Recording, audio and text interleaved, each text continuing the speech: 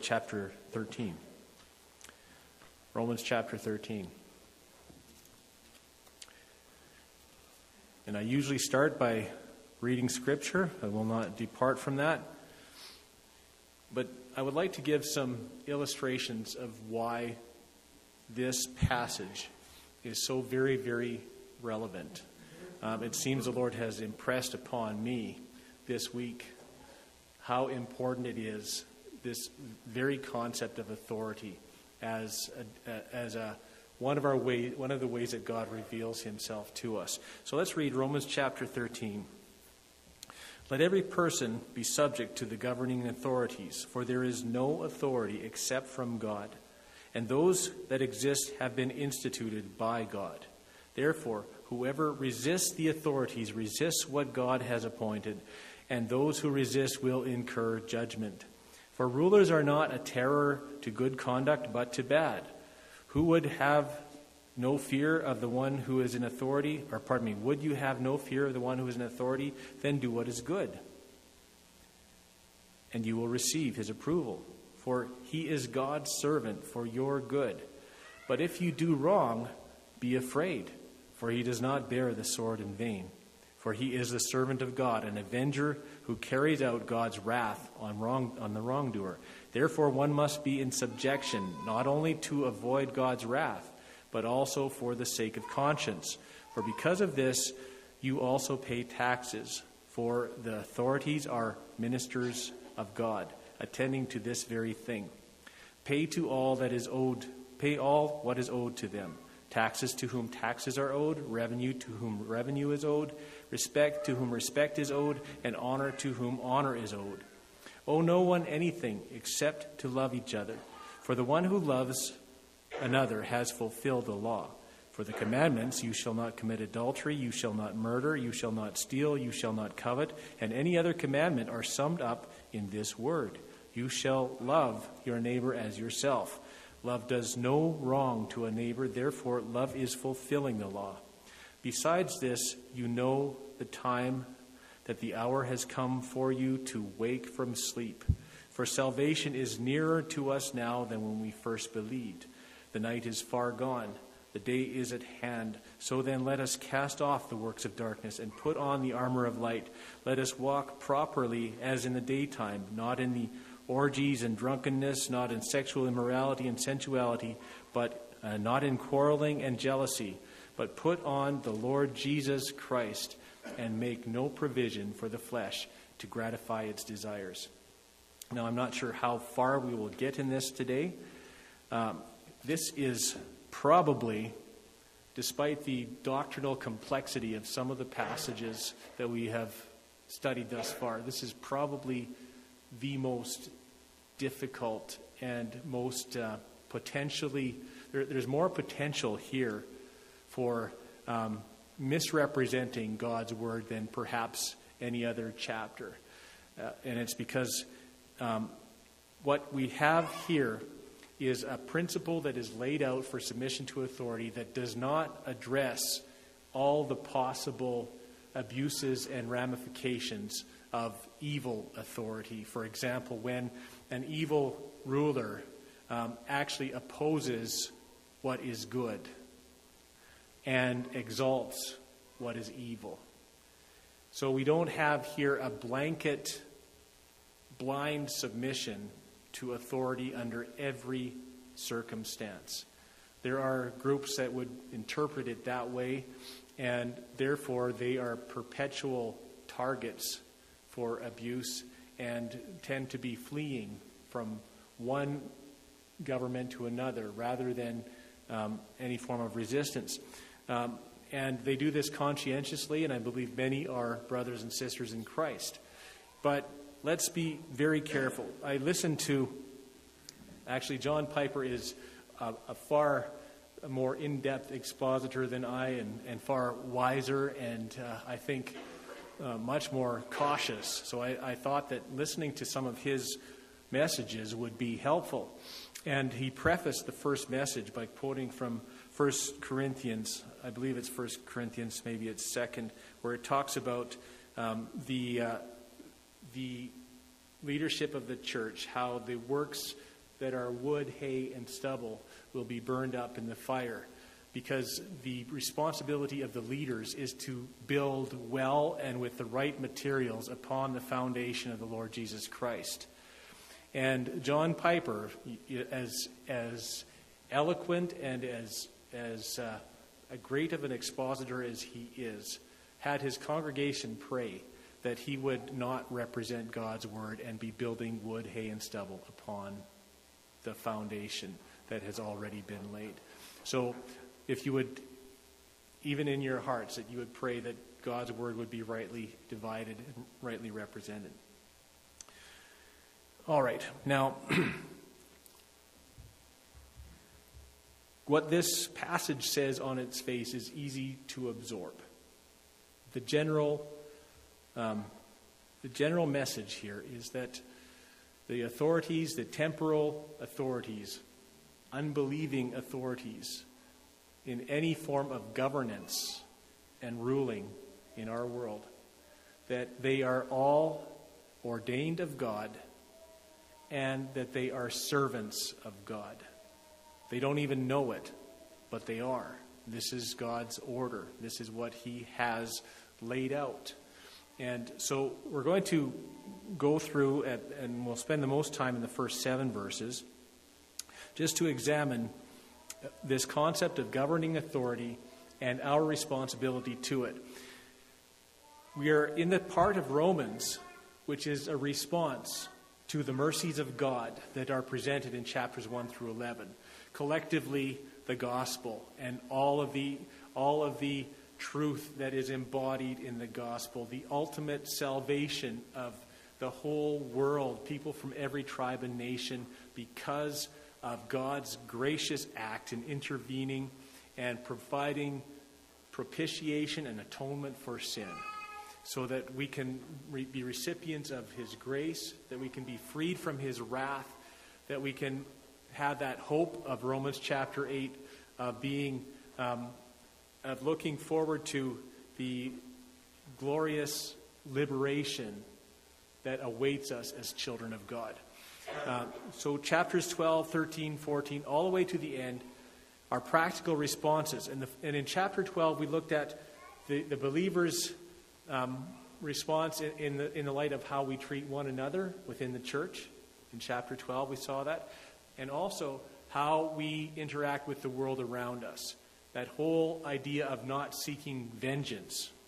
The whole idea of God being the one to carry out vengeance if it is to be carried out. And the underpinning of love and the circulating agape love that flows through everything else. If the love of Christ is not flowing through everything that we do and our actions and activities with the church and with the world, if it is not embedded with the aroma of love, then it is worthless, because it is not representing Christ. But you've got Christians. That should be pretty easy, because we all pretty much agree. I say that almost a little bit tongue-in-cheek, but ideally we would all agree, and we would get along, and we would love each other. It gets a little harder when it's the neighbor, the pagan down the road. How do you love that person in the same way you love a Christian? How can you turn the other cheek to someone who is morally repulsive and disgusting and blasphemous even in their character? But let's really make it personal. Let's talk about government. Let's talk about taxes. Let's talk about rules and regulations and ordinances that we don't agree with. And then let's consider that this government, it might be off the rails completely and might not even be legitimate. I'm not saying anything about our government, but that happens. To put this into perspective, think of yourself in communist China, or in another place in the world where Christians are not even allowed to assemble to worship. And Scripture tells us not to forsake the assembling of ourselves together to worship. And here is this passage saying, submit to the authorities. You see, this is not an easy one to digest. There are implications that need to be worked out. There is soul searching that needs to be done. And there is judgment that needs to be made whether we are going to obey God or man in some of these cases. So let's go first. Let's start right at the beginning. I've entitled this message, Let Every Person Be Subject to the Governing Authorities. That's a good title, or subjection to governing authority. It kind of seems to come out of nowhere, but as I've just explained, it does flow and it does follow the logic of where the apostle has gone. But in any case, it's abrupt. All of a sudden, we're talking about politics. Some of the commentators say, well, chapters 12 deals with our ethics toward each other and toward the church, or toward the church and toward the world. And then chapter 13 deals with politics, or at least the first 7 verses do. I think that's fair. In a Christian worldview, your worldview is the lens, the grid through which you see the world. If you have a biblical worldview, it's going to affect every aspect of your life. It's going to affect your view about education. It's going to affect your view about politics. It's going to affect your view about economics. There is nothing left untouched when we have the mind of Christ, which is contrary to the world, which is not conformed to the world. The Word of God is going to affect our outlook on these things. So this is one reason why the Apostle Paul is commenting on this. This is like, picture the environment in Rome.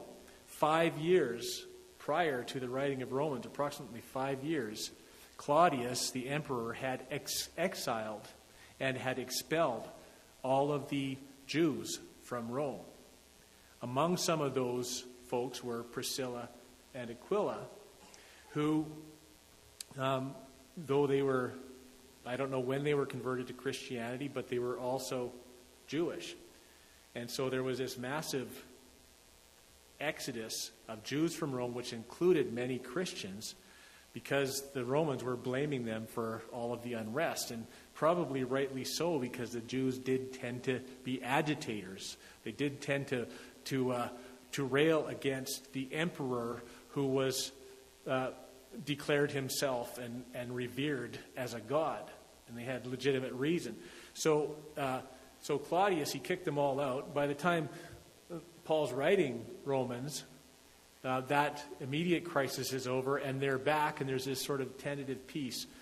But they are very much aware that the authorities can turn on a dime. They're not very predictable, that they do not always have the best interests of all of their subjects at heart. The Apostle Paul has suffered both under the hands of the Jews and under the hands of the Romans. He knows that there is injustice.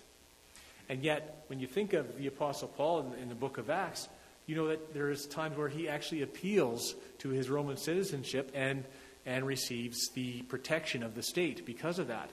So this is very, very complicated.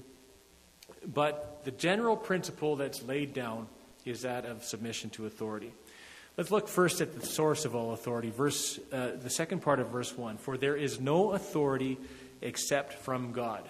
Point number 1 is the source of authority. There is no authority except from God. Picture any authority figure. There is no authority except from God. That's a heavy one to absorb. I had some experience. I'm going to say that for a little bit later. Okay, there's no authority except from God. We've already read about Jesus as he came into Jerusalem, acting in the authority as the Son of Man, also as the Son of God, but we know that he only did what he saw his Father doing. And he made himself dependent upon the Father in order to execute the authority that his authority. And he could actually legitimately walk into the temple and say, my house should be called a house of prayer. Jesus, as God, had the authority. And when he delegated his disciples, and when he gave them the Great Commission at the end of Matthew chapter 18, and also it's found in Luke and Acts, he says, all authority is given unto me in heaven and on earth. And I'll get there eventually. Matthew chapter 28, 18-ish. All authority in heaven and on earth has been given to me. Well, who gave it? It came from God. Now, this is one of those situations where all means all. All authority. Whatever Satan does on this earth, Satan does under the authority of Jesus Christ, although there is delegated authority and permissive authority given even to Satan in this world now. But who's overseeing? Who's in charge of all of it? It's Christ. God has given all authority to Christ. He sits now at the right hand of the Father, the place of authority. All authority has been given unto me in heaven and on earth. So that is earth. That is now. Go therefore and make disciples of all nations, baptizing them in the name of the Father and the Son and the Holy Spirit, teaching them to observe all that I have commanded you, and behold, I am with you always to the end of the age. Notice what this doesn't say. Go therefore and proclaim a political message. Go therefore and organize yourselves into a peaceful and lawful society. Go therefore and, at the point of the sword, forward the agenda of Jesus. There's none of that in there. There is a spiritual mandate to make followers of Christ who did not reign with, or he did not call us to reign by political means. There's a separation between the things of Caesar and the things of God. We really have to keep this in mind as we read this passage, that our citizenship and the authority that matters to us and the homeland that matters to us, our citizenship, as Paul says in Philippians, our citizenship is in heaven. We are aliens and strangers and sojourners on this earth. Now think about your rights as someone who is, like, you go down to the United States for a visit. You toe the line when you're in another country, or Mexico, or anywhere else. Because you don't have, you can't assume that government is going to care for you in the same way. You have more respect. You have a greater respect because you're in a foreign country and you obey the laws and you submit yourself to those laws. So let's add that little dimension. We're not even literally technically citizens of this world. We're passing through. We're visitors. We're on a tourist visa. And really what matters is the authority of the one who is sovereign of heaven, where we actually belong. So the source of authority. Now, I'd like to point you to a really interesting passage in John chapter 19, where Jesus is before Pilate. And this demonstrates the submission of temporal human authority to the authority of Christ. John chapter 19, in verse 10. And Jesus is before Pilate. So Pilate said to him, remember, Jesus didn't open his mouth. You will not speak to me? Do you not know that I have the authority to release you and the authority to crucify you?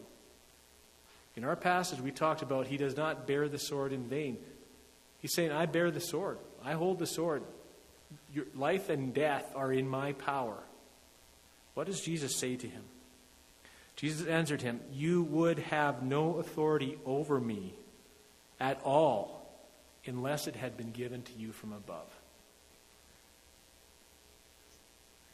Proving that God is indeed the source of all authority. You would have no authority unless it had been given to you from above. Therefore, he who delivered me over to you has a greater sin. Now, he was not absolving Pilate of his sin, but he was saying, my Father has given you authority to do what you're about to do. And think about this. It wasn't a good thing Pilate was about to do, but it served the purpose of the one who sent Jesus. It served God's purpose. It was his authority. And we could look at many other passages. Psalm 2, where the kings of the earth take their stand and conspire against the Lord and his anointed one. And it says, he who sits in the heavens will laugh in derision. He will laugh at their petty plans. And these men who are exalting, apparently in their own self-appointed authority, who are exalting themselves against God, are going to be humbled. And the plea of the psalm is that they would repent. You have the case of Nebuchadnezzar, who, after hearing his dream, hearing the dream and the head of gold and the arms of silver and the bronze and the feet of iron and clay. And Daniel says, well, that represents all the kingdoms of the world, and you, O Nebuchadnezzar, are the greatest of these kingdoms. What does Nebuchadnezzar do? He goes out and he builds himself a statue, an image, all of gold, as if to say, well, God, this dream, that's one potential outcome. But because of my greatness and my glory, I'm going to exalt myself, and I'm going to live under I'm going to be my self-appointed authority, and I'm going to be the greatest king ever. And so God literally makes him crazy, and he goes into the desert and he eats grass like a cow, and his nails grow long like an eagle's. And then after I don't know whether it was 7 years, it might have been 7 months or his nails grew, so it had to be at least 7 months. 7 times, the scripture says. Then he came to his senses, and he acknowledged that God was the one who exalts kings and God the one who brings them down. So however a person comes to be representing and executing authority, that person is there, whether it's through democracy or through coup or through divine right of kings, whatever it might be. It is God who has given them that authority by permission to do his bidding and his purpose. Now we've looked at the source of all authority. Let's look at the stupidity of antagonizing authority. We could learn from John Mellencamp, who's saying, I fight authority, authority always wins. It tends to be the way that it goes. But it says, for there is no authority except from God, and those that exist have been instituted from God. Therefore, whoever resists the authorities resists what God has appointed, and those who resist will incur judgment. So, as a general principle, the authorities are there, and they're appointed by God. They're appointed authorities. They're chosen. They're given that specific mandate, and resisting them will incur judgment. Again, please don't look at this as a universal grid. It says, whatever the authorities are doing, I can't resist it. If the authorities are rounding up Jews to put them into trucks and take them to concentration camps where they will starve them and then kill them. And you know about this. God's law is higher. And the sin of omission would be to let this go on and do nothing about it. Dietrich Bonhoeffer is a German theologian who actually stepped out and at first was very complacent to the activities of Hitler and was a good German, and the infiltration of Nazism into the churches, he kind of put up with that for a while. But then when he became aware of what was going on, he and other confessing Lutherans were some of the few Christians to actually take a stand against the atrocities and the inhumanity that was going on. Bonhoeffer became involved in the plot to assassinate Hitler, which I don't, that was an issue that he had to resolve in his own conscience, whether killing this dictator was the right thing and the obedient thing to do. But I'm just saying that there is a time when authority abdicates its God-given mandate, and that there is a time to resist. But let's just say that the authorities say you cannot publicly declare the gospel or any religious, quote-unquote, propaganda in Red Square in Russia. And so all of the Christian leaders get themselves together and they say, we ought to obey God rather than man. And they go out into the middle of Red Square. This never happened, but they go out in the middle of Red Square and they start preaching their hearts out. And the Russians come out with machine guns and kill them all.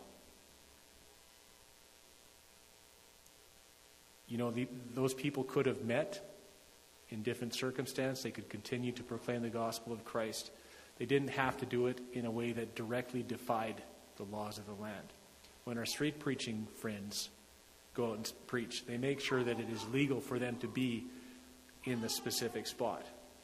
And they don't deliberately thumb their noses at the authority. Now, we probably wouldn't want someone, in a public place or in our private place of business promoting Satanism. So these laws, they kind of cut both ways.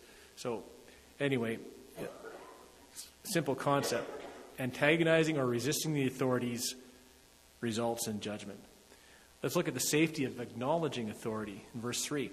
For the rulers are not a terror to good conduct, but to bad. Would you have no fear of the one who is in authority? Then do what is good, and you will receive his approval. All right, so if your authority is a legitimate authority and is walking within the mandate of their God-given responsibility of serving him, whether they know it or not, when you do what is good, you will not be punished for that. You might even be rewarded. When you do what is evil or what is wrong, you will be punished. Here's something that will really help to understand what this is saying. The governing authorities do not define right and wrong. You cannot rely upon your government to be the one that sets the standards for right and wrong.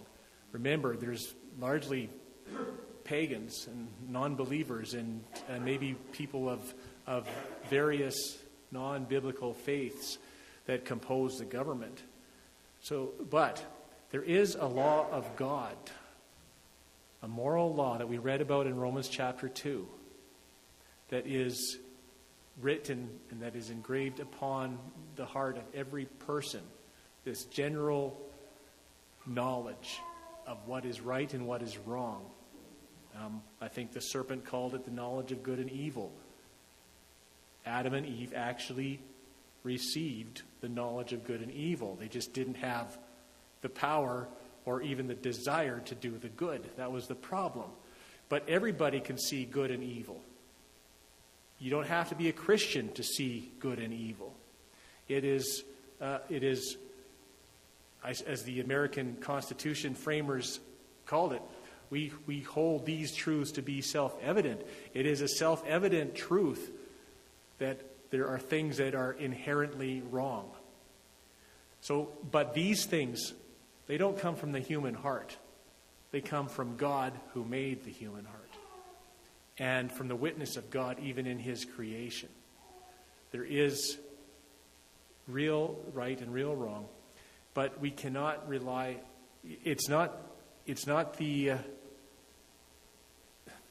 If we look to our governments to define what is right and wrong, well, then it is fine in our current situation. It is fine for a man to marry a man. It is fine, because there is no law against it, to abort a baby right up until the moment of delivery. If we allow those commonly accepted values, which kind of becomes a grid for a democracy, if we allow those to be the source of good and evil, of right and wrong, then that standard is going to change always, and it's never going to get any better.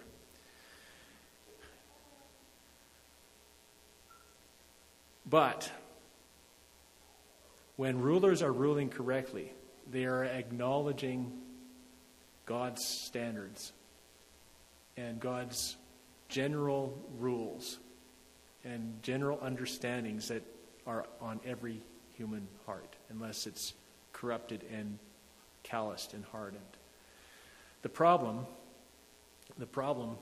in a democracy, which is a good safeguard because everyone bears this remnant imago Dei, the image of God. Everybody understands these things. The problem is that the inclination of humanity, according to Romans chapter 1, is to distance ourselves and remove ourselves and to rebel and to suppress the truth in unrighteousness.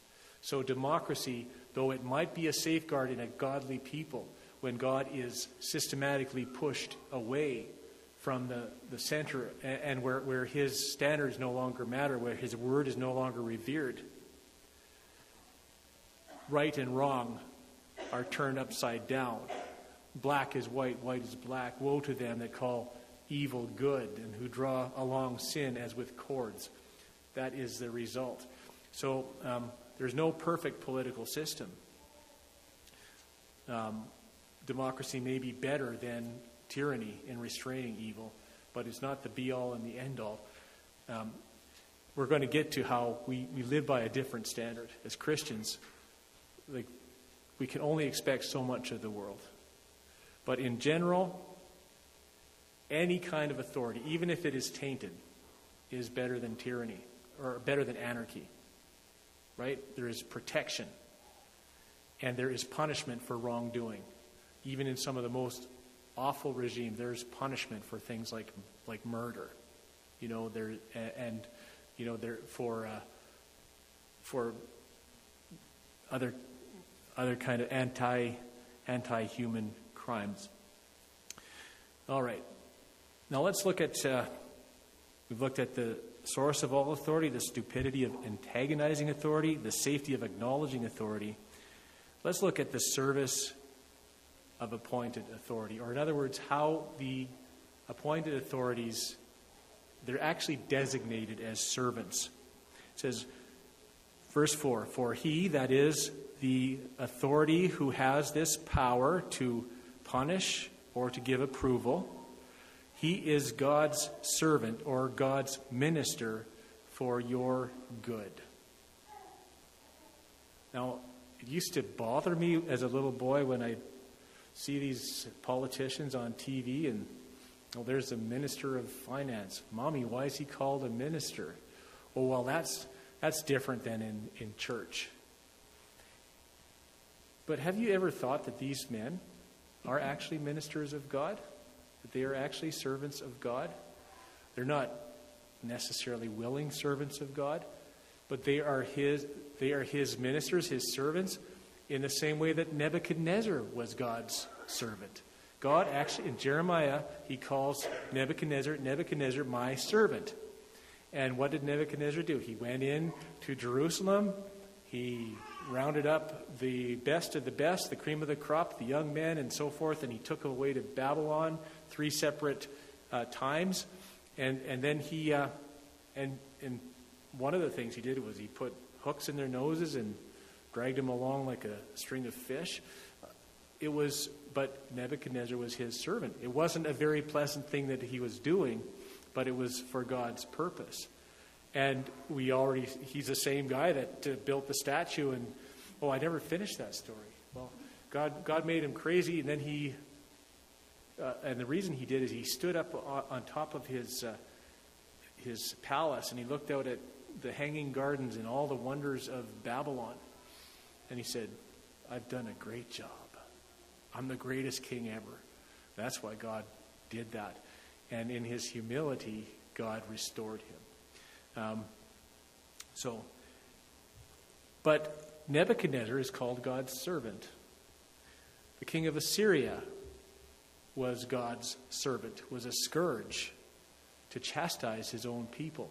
And then when the king of Syria took credit for his own action and began to be a little bit puffed up, then God punished the king of Syria. You see, he's in charge of all of it. It's for his purpose. And though we may not always see or understand those purposes, there is this reality that he is God's servant for your good. Now, think of Romans 8, verse 28. All things work together for good to those who love God, to those who are the called according to his purpose. All right. Nero throwing Christians to the lions, dumping hot lead down their throats, skinning them alive. All things work together for good. It doesn't seem right, does it? Read on. For your sake we are killed all the day long. We are counted as sheep for the slaughter. See, Paul knew when he wrote that leaders would not always be kindly affectioned toward Christians. That there would be abuse, that there would be torture. He even uses the same terminology when he talks about the leader does not bear the sword in vain. Romans chapter 8. I'll just turn there for a moment.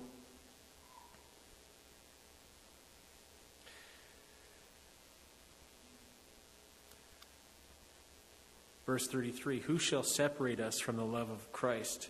Shall tribulation or distress or persecution or famine or nakedness or danger or sword? Can the sword of someone who is in authority that actually kills a follower of Jesus Christ, can that sword separate us from the love of God? The answer is no. Death is not, it is an enemy, but it is a defeated enemy because of the resurrection of Jesus Christ. For your sake we are being killed all the day long. We are regarded as sheep to be slaughtered. No, in all these things, we are more than conquerors through him who loved us.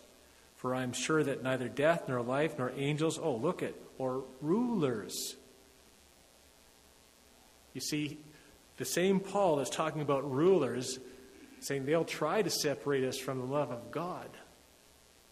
They'll try to condemn us. They'll try to persecute us and kill us. But they can't do it. Then in a few chapters later, he's saying that those rulers are appointed by God. It's a head scratcher. This is serious wrestling to do with this text. But nor things present, nor things to come, or powers, nor height, nor depth, nor anything in all creation will be able to separate us from the love of God in Christ Jesus our Lord. In some way, even persecution is working together for good to those who love God and to those who are called according to his purpose. Dying well in Christ, dying with the name of Christ on your lips, is your good. And that ruler will be dealt with under the vengeance of God. And here's the thing: it's so hard to understand. But that ruler will be willingly doing what he wants to do, and yet at the same time he will fulfill God's purpose and accomplish God's greater end.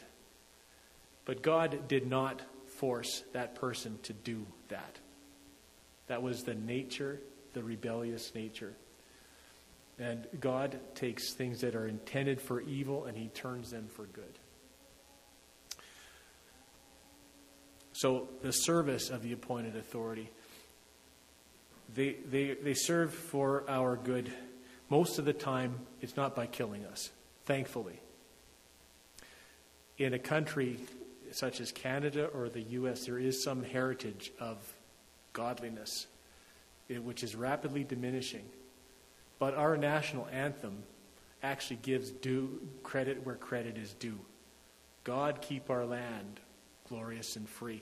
It doesn't say politicians keep our land glorious and free. There is at least that residual acknowledgement of God. What we can do, as Paul exhorts in Timothy, is to pray for rulers and those in authority. Why? That we might live peaceful and quiet lives. That there doesn't have to be bloodshed.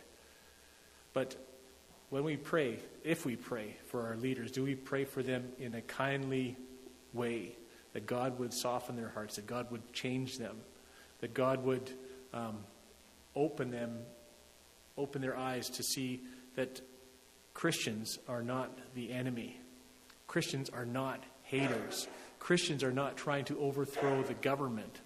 All of these things were seen to be realities in first century Rome.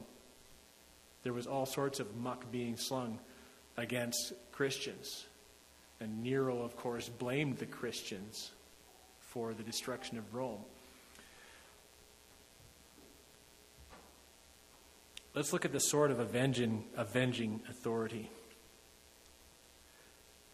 He is a servant of God, an avenger. Okay, he does not bear the sword in vain, for he is a servant of God, an avenger who carries out God's wrath on the wrongdoer. And this is the role, this is the expectation of every leader appointed by God. Now, I need to kind of go back, and there's something we need to understand here. This letter was written to the church in Rome. Rome is the headquarters of the most powerful empire the world had ever seen. As Paul was writing this, I'm sure he knew that these words were inspired by the Holy Spirit and were intended to give instruction to the church until the return of Jesus Christ. I'm sure he also knew that in defense of their position and of their practices, that any self-respecting leader would want to see their documents.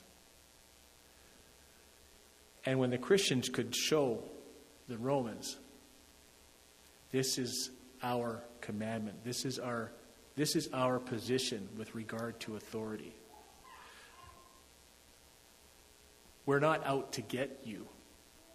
We're not out to overthrow your government. We serve a king, but he's not a king like you. He's not a king that conquers territory by force and that imposes taxes and all that. We serve a king who has given us life in Christ. And it's a separate thing from your kingdom. We're not working against you. That's what has separated Christianity, for example, from Islam. Islam was, for the first 3 centuries of its existence, was, well, especially after Muhammad got a chip on his shoulder, was advanced at the point of a sword. Christianity advanced at the point of the sword, but the sword was pointing at them. It was not resisting, it was not aggressive. The gospel spread because people hostile to the gospel chased. Could those rulers perhaps have been God's servants in chasing the Christians out of Rome, in pursuing them to the ends of the earth? And as they're going, they're fulfilling the Great Commission and preaching the gospel to every creature. But this avenger, if the laws of the land impose a death penalty for murder, that is in no way out of sync with God's own judgment on murder in the Old Testament. Putting someone in jail for a crime, that's a biblical thing to do. That's a power that is given to those governments. So, pulling me over on the way to Walmart, doing 70K in a 50K zone. I felt that sword was an expensive sword. But that's a long time ago. I've repented of that was with my white car. Anyway. The car is full. Yeah. That car was a form of divine retribution, I think. But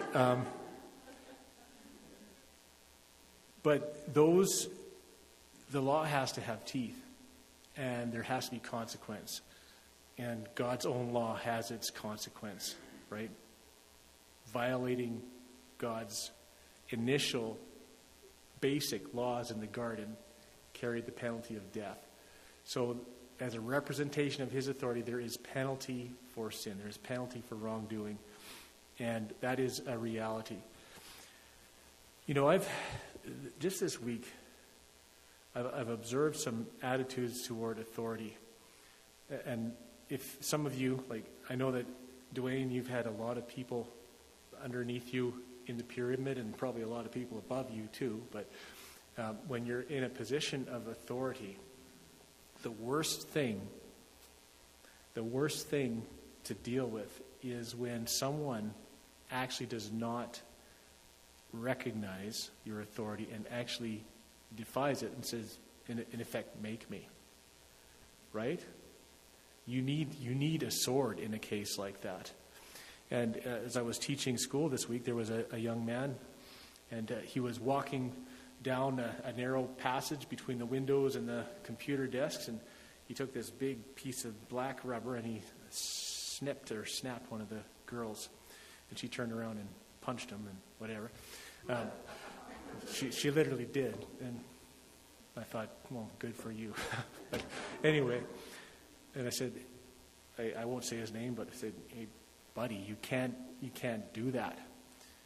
And he just kept walking like this. I'll do what I want. And then later on, he's older than the rest of the kids, and he was sitting with a group of young fellows there, and he started to tell off-color jokes and to use inappropriate language. And I said, buddy, you need to clean up your language. I'll say what I want. if there's any righteous indignation in me, just try to imagine the one who created you, the one who gave you life, and he lays out the standards and he lays out correction, and your response is, I'll do what I want. I'll say what I want. And I try to explain, well, what you do and what you say will have consequences. And when I talked to one of the teachers afterwards, she said, or actually the principal, the one who actually bore the sword, she says, if that guy acts up again, send him to me. You don't have to put up with that. So there's a sword, there's a higher authority. But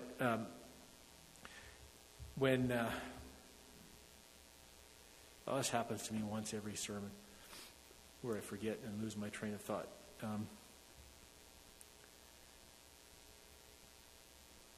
Anyway, maybe that's God telling me to be quiet. All right. Anyway, so he had no regard for authority, and because the consequence had never been. Oh, she said in his home, it's never been. Even the police, they let him off with a pat on the head. You see, that sword is absolutely necessary. All right. The subject's attitude toward authority in verse 6. For the same reason, verse 5. Therefore we must be in subjection, not only to avoid God's wrath, but for the sake of conscience. See, the believer has a twofold motivation. Not getting a speeding ticket is a good incentive not to speed, right? Not getting the electric chair is a good incentive not to murder. Right? I mean, if that's all there is, there's a problem. But also for conscience sake. Everyone has a conscience. Unbelievers have a conscience. Believers have a conscience. Ours are activated and acted upon by the Holy Spirit, which means not only do you have the penalty for sin, or the penalty for wrongdoing, the just consequences as a motivation to do right, but you've got a conscience. And not only do you have a conscience, but you have a spirit-enlivened conscience. You are connected and you are in fellowship with the God of the universe and with his holiness. And you need to respond for both reasons. It's better for you to avoid the sword. It's also a matter of conscience. And the thing that, again, this is another thing that I've observed from teaching, that most people, their incentive, most people will sin if they know they won't get caught. There's only that one motivation. It isn't an issue of right and wrong. It isn't an issue of conscience. It's an issue of, can I get away with it? Can I avoid the wrath that is associated with breaking this? So there's those two reasons. Wrath, but conscience. Now this attitude kind of gets a little personal here. For the same reason you also pay taxes, for the authorities are ministers of God attending to this very thing. In other words, these guys have given their lives to be servants of God to make sure that law and order happens. And you need to understand that it is God's plan that they have a means to live and that they have a means to carry out the measures that they need in order to create order within the society. So pay to all what is owed to them. Taxes to whom taxes are owed, revenue to whom revenue is owed, respect to whom respect is owed, honor to whom honor is owed. So these are all expectations. These are direct imperatives.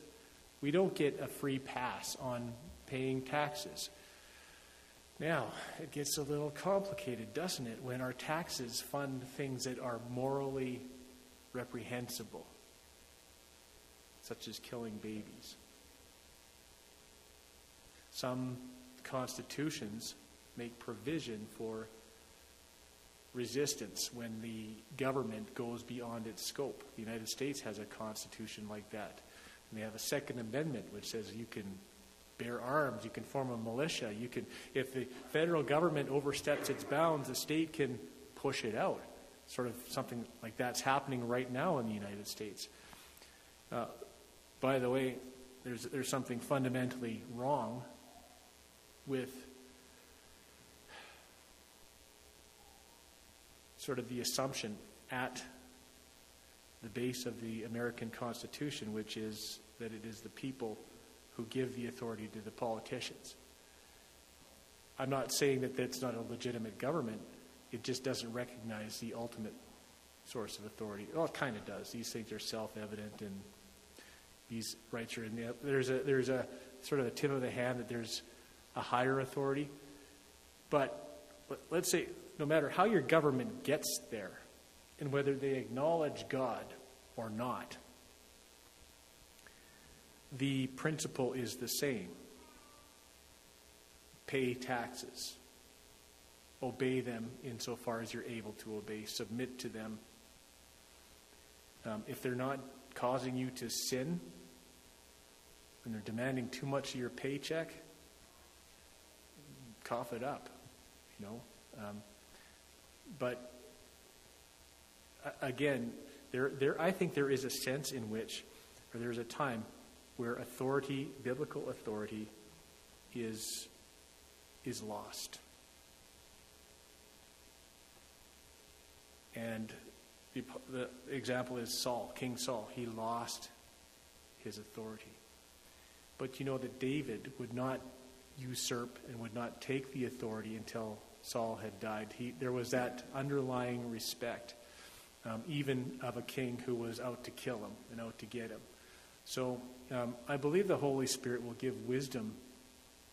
There's times when you got to stand up. Somebody had to stand up and stop Hitler.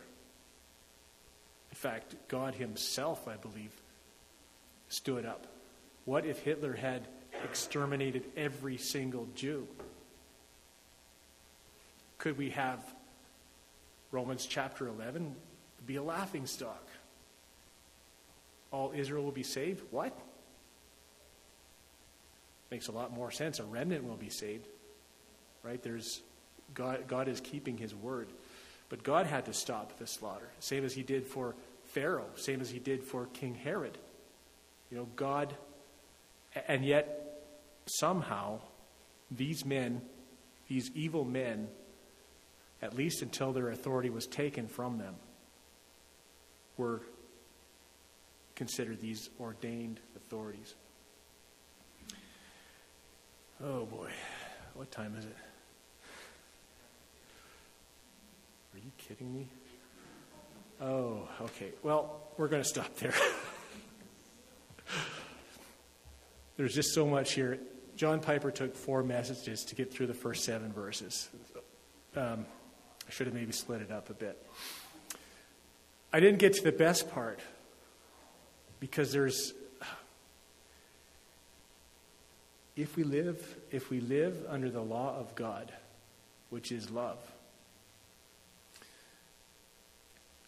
if we honor the true authority, that is the best path that we can take to not ticking off the temporal authorities.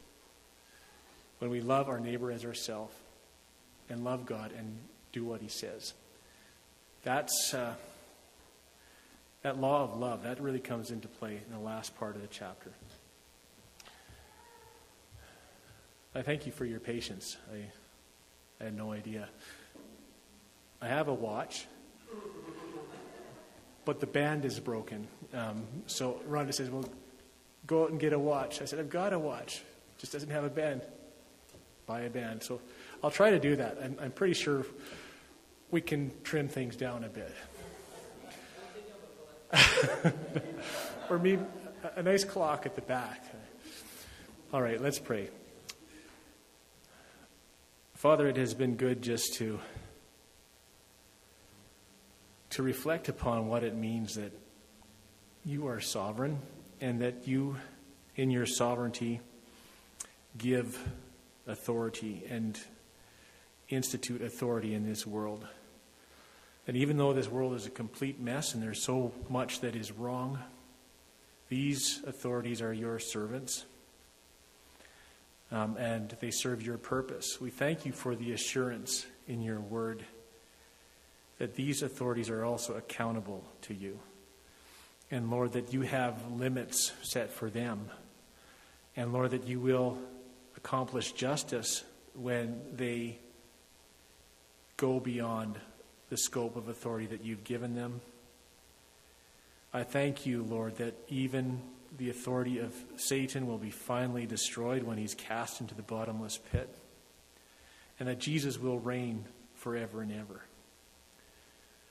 And Father, I pray that we would understand the significance that we are already under the authority of Jesus Christ. Lord, that as we speak, as we live, as we serve one another, we do so with the very power that raised Jesus Christ from the dead. And Lord, as Jesus spoke with authority when he spoke your word, we speak with authority as we speak your word. And Father, we thank you, Lord, that you have given us advanced understanding of how everything is going to work out for your glory. That we will indeed be received into your gracious and glorious presence without fault and with great joy. And that you will keep us from falling no matter what comes. I pray, Lord, that you give us the right attitude toward our authorities, that we would pray for them as your word instructs, that we would be subject to them. Lord, that we would challenge them where we can, that we would consider that these things are for our good. Thank you, Lord. God, I pray for wisdom in everybody's minds to sort this out, because I don't feel that I've clearly represented your counsel. But Lord, you've used the words of a donkey in the past, and I just trust you to make these words make sense and help us to apply them appropriately. In Jesus' name, amen.